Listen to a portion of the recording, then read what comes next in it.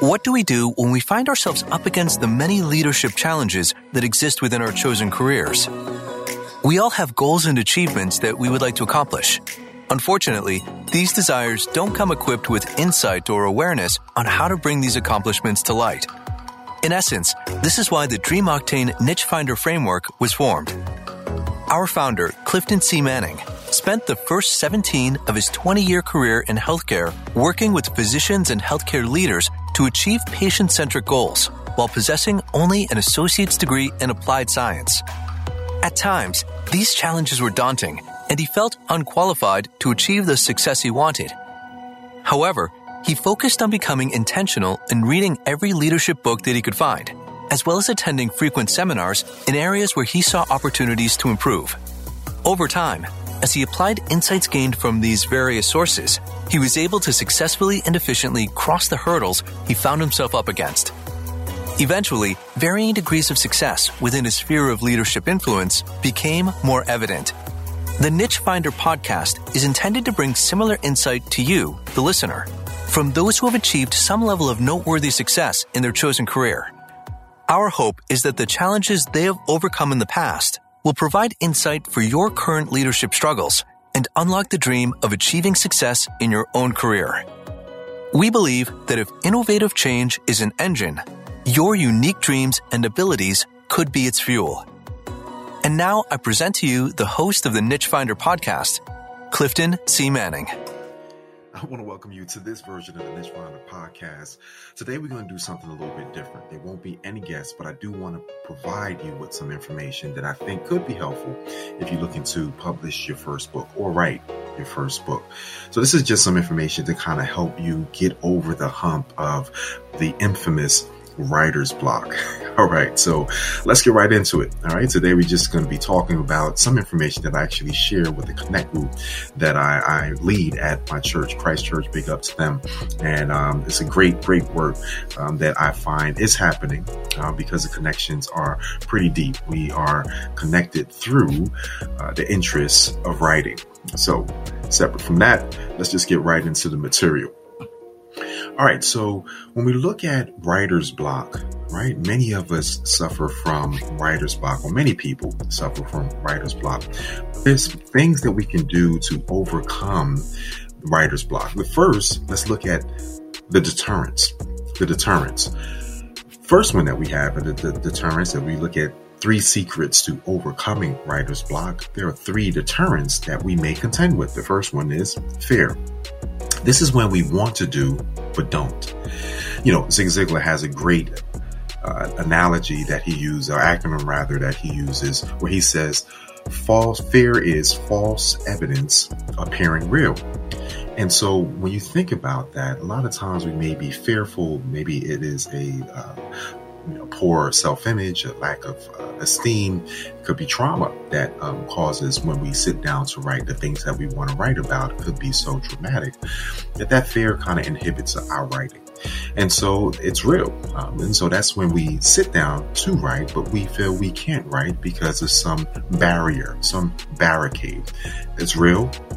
There are those who can come alongside you, whether it be a coach, a consultant, a counselor, who can come alongside you to help get you over those barriers. But it is a clear and present threat, but it is something that with the adequate support, you can overcome. So fear is the first deterrent that we will highlight. The second one is frustration. So where fear is when we want to do but don't, frustration is when we want to do but won't. And so when we talk about being frustrated, it could be any number of things. Maybe we had an intense deadline that we just didn't meet. Maybe we've been working on this thing, this dream that we have of writing a book, and it just hasn't panned out. And maybe you're just frustrated. Maybe you just feel like you're throwing in a towel and just say, maybe writing isn't for me. Yet there is still this burning desire to get what you have inside of you out.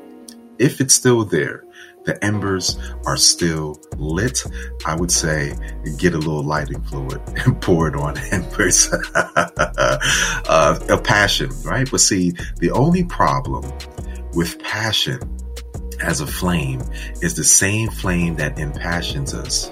It's the same flame that can also make us feel burnt out. And so there has to be a balancing act between the two. So frustration can stop our writing.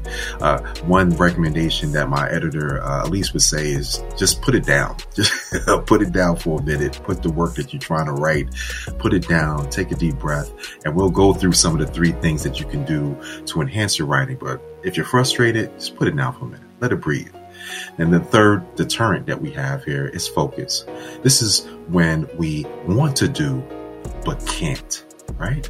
Fear is we want to do but don't. Frustration is we want to do but won't. And focus is when we want to do but can't.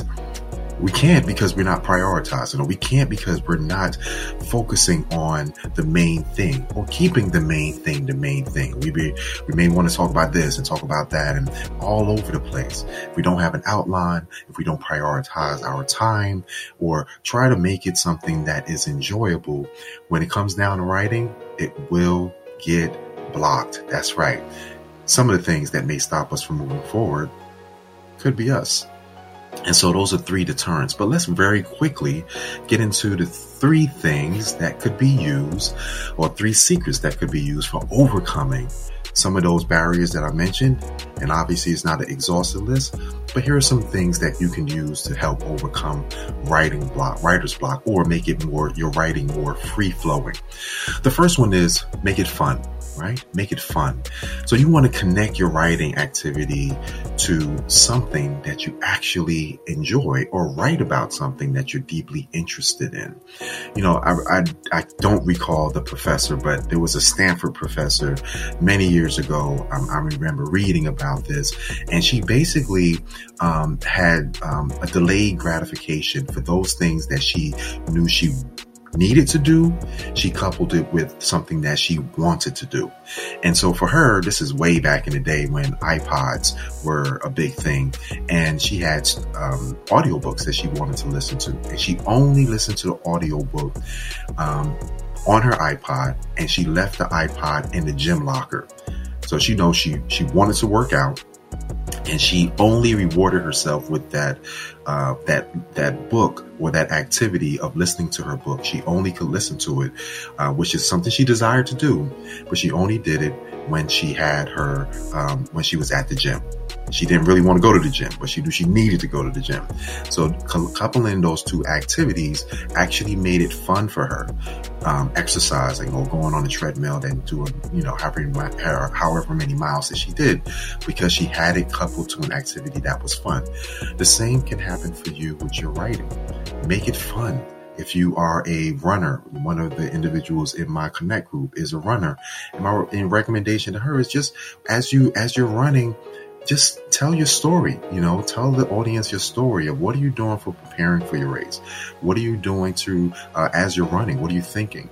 And also, what are you thinking after you finish your race? How are you recovering?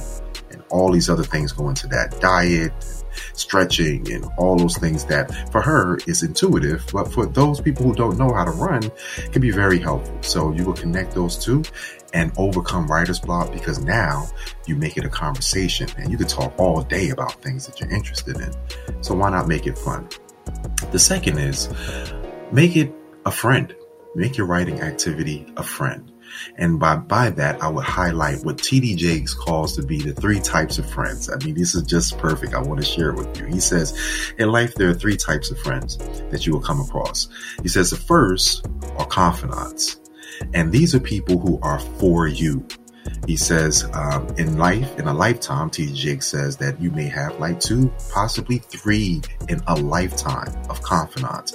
These are people who are for you. He said the second group are constituents. Now, constituents aren't for you, as he puts it. Constituents are for what you are for. Now, what that means is that you have whatever the interest is connected around, whether it be a political persuasion, or maybe there is, you root for the same sports team, but that's a constituency. It's something that people are for what you are for. And then the last group, he says, are comrades. Well, comrades aren't for you. They're not for what you are for, but he says they're against what you are against. And by that, it is a common enemy. And so that's where the camaraderie will come, because you have a common enemy. So now How does this relate to your writing and overcoming writer's block? Well, speak to your audience as you write as if you're speaking to one of these three groups. You can speak to them as if you're speaking to a confidant, depending on what you want to disclose. You can speak to them as if you're speaking to a constituency and encouraging some common belief, or you can speak to them as if they're comrades. The last one I will share with you is fellowship. Now, I love fellowship. I love this section right here. And this is where you get more into an intimate and a more spiritual relationship with God. David is a great example of this. A very quick commercial break on this. David, at the time of this writing, had already had a real low point in his life, right? He had committed adultery. He was also, it was just a number of things going on in his life. And David still found solace in finding his way back to God. And so for David, in this section here, where we talked about making it fun, making it a friend as you write, but the third way of overcoming writer's block is making it a fellowship. And David did this. If you look at the first 4 scriptures that David wrote after his descent, and he repented to God. After that, he wrote these four chapters of the Bible. And the first one was Psalms 32. Psalms 32 was David talking about, I call it repristination. In this scripture, he's writing and penning the words that he basically is sharing his adoration to God. But he begins to start saying, he's thankful and having joy for the fact that God has delivered him from his disobedience. And it was just something that when he shares this intimate relationship, for him, it was repristination. Well, what's repristination? Well, repristination is like when you go into a parking lot and you find that the parking lot lines where people need to park, they're faded. And it's really hard to see where you should be parking and where you shouldn't. But then someone comes along, or they hire a company, and this company now repaints the lines so that it's clear and it looks fresh. Now, it's the same old parking lot, but it looks new now. And now people know where to park. That process of painting the lines over is called repristination. So that was Psalms 32. The other part of what I call the 4 pillars of rejuvenation that highlights David's ability to fellowship in his writing was Psalms 51, where 32 is repristination. Psalms 51 is restoration. So restoration of his relationship with God. And he begins to talk about how he wanted God to cleanse him and creating him a clean heart and renewing him a right spirit. And so in that, he now begins to pen, again, a fellowship with God. But what he's writing is one that shares restoration. The third is Psalm 86. So repristination, restoration, Psalm 86 has to do with reconnection, right? He begins to talk about how low he felt at that time in his life, but yet he felt that God still gave an ear to his cries. And so there was a reconnection that was happening in Psalm 86.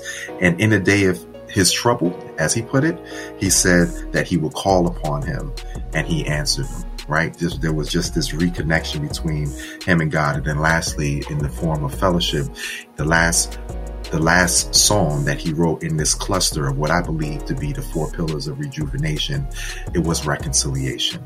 Psalms 122. This is what is reconciliation? Well, reconciliation is having that peace in a time of trouble. Right? The reconciliation is when, the weapons have been put down and now there is peace and a reconciliation between parties.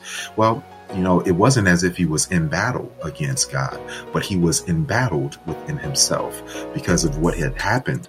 He was in battle within himself, but yet he then now pens in Psalm chapter 122, verse 8. He then goes on to say, he says, and I will now say, peace be within thee, because of the house of the Lord of God, I will seek thy good. And so David, again, encapsulates his fellowship. This is him writing. This is him writing and making it a fellowship as he was writing. And so just to recap, the 3 secrets to overcoming writer's block is 1, make it fun. 2, make it a friend, as if you're speaking to a friend. And then 3, make it a fellowship. Write your words as if you're speaking to God, and as if you're speaking to someone who is bigger than your situation that you feel is bigger than you. That's all I got for you today. And so I want to thank you for tuning in today. Look, join us on launchmyniche.org if you want to learn more about it. If you've been on the fence, just go and check it out. Look, you'll find 3 common mistakes that coaches, consultants, and counselors make when trying to launch their niche online. We'd be happy to share with those mistakes. I'll also give you 3 tools to help you overcome those mistakes. And we just love to connect with you in that form. So, that's all we got for you today. We look forward to having the very next episode. We may have an expert that we're going to share with you. Actually, I have a few other items that I want to share with you. So I may push back a couple of the experts, but we'll see. Let's see how it goes. Thank you for tuning in today, and we look forward to speaking with you again in the not so distant future. Thanks again.